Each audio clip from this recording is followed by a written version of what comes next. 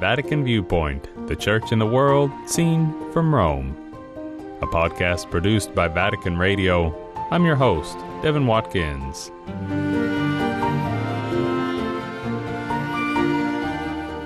The challenges facing Caritas Internationalis are the challenges that face the world's poorest people. We want to be witness of love of God, to show the people this is how God loves all the people. We can't be in nice offices. We have to be out, dirty and bruised. This week on Vatican Viewpoint, we're zooming in on Caritas Internationalis. That's the umbrella organization for the Catholic Church's humanitarian outfits in all corners of the globe.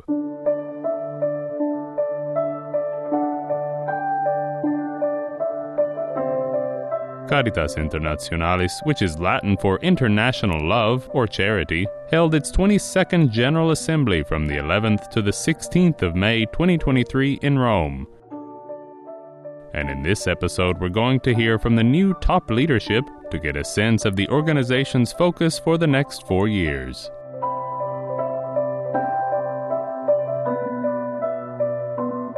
Somebody will help you. Nobody will be forgotten. People will support each other. That conviction really creates hope for the life. You see, we cannot bring the hope from outside. We can bring the food and materials, everything from outside and give it to the people in difficulties. But we cannot bring the hope and give it to the people in the difficulties.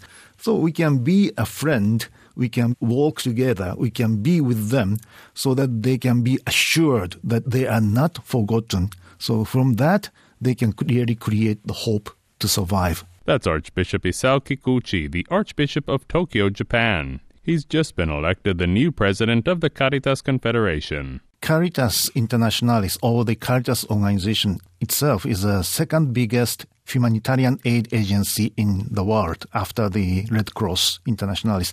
So it is well known as a professional NGO to give the assistance to the people in the difficult situation.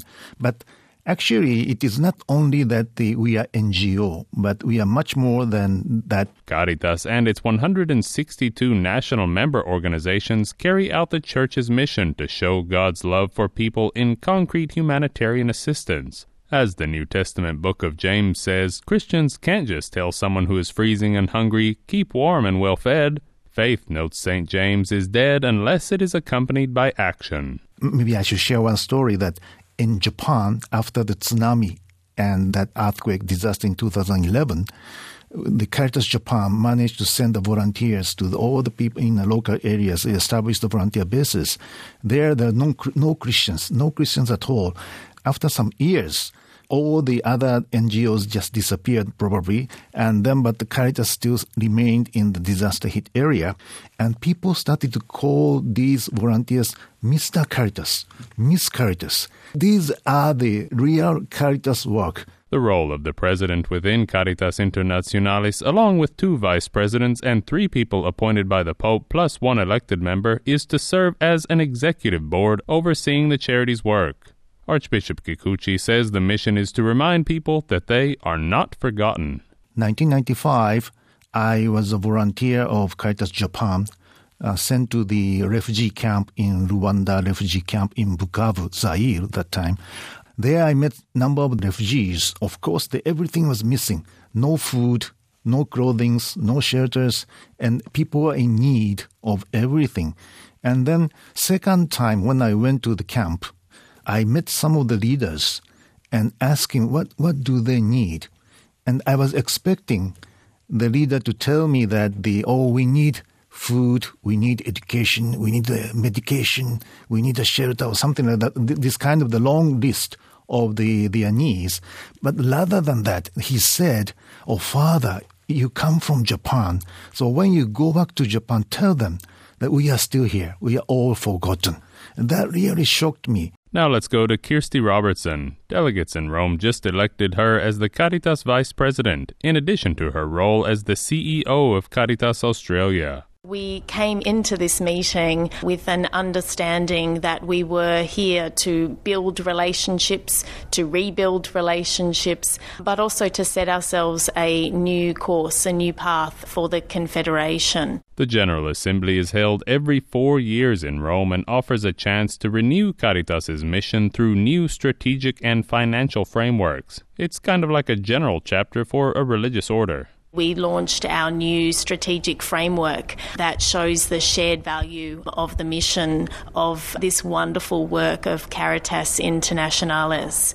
Our members are all committed to working together to find new ways of building fraternity, new ways of seeking to serve the world's poorest people. Caritas Internationalis oversees the work of local Caritas outfits, which do the real heavy lifting, but the umbrella organization can ramp up local efforts and so needs to have a good idea of what's going on in the world. Right now we're looking at conflict across Ukraine, parts of the Middle East, Afghanistan. There are challenges around climate change and how that's affecting the communities we serve in Oceania and in Africa, and many other crises that exist. And so the challenges of Caritas Internationalis are not necessarily about us as an organisation. We want to keep the focus on the people that we serve today in our meetings.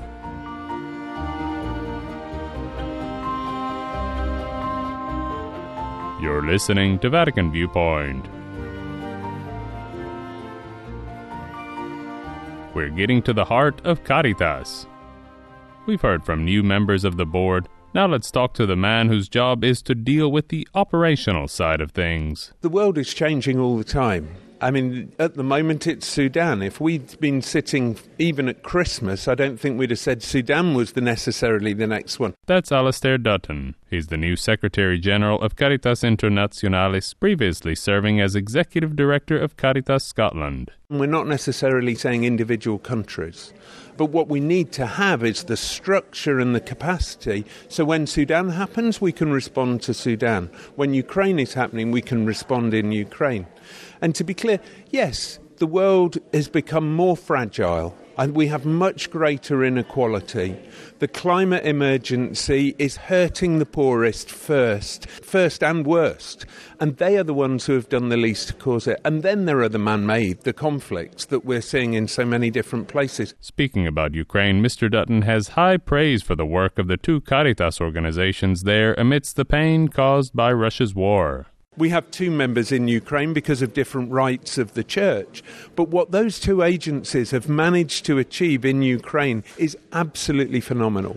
They and the Red Cross are the largest networks by a country mile, and the amount of work they've been able to do. And then, as I was saying, how we can bring our support to them. The trick is not to think it all on my plate. Firstly, I will go mad. But secondly, I won't be able to do it, and I wouldn't do it so well. The question is to the people in Ukraine, what do you need? What do you need to go from, they weren't zero at all, but they've certainly gone to hero.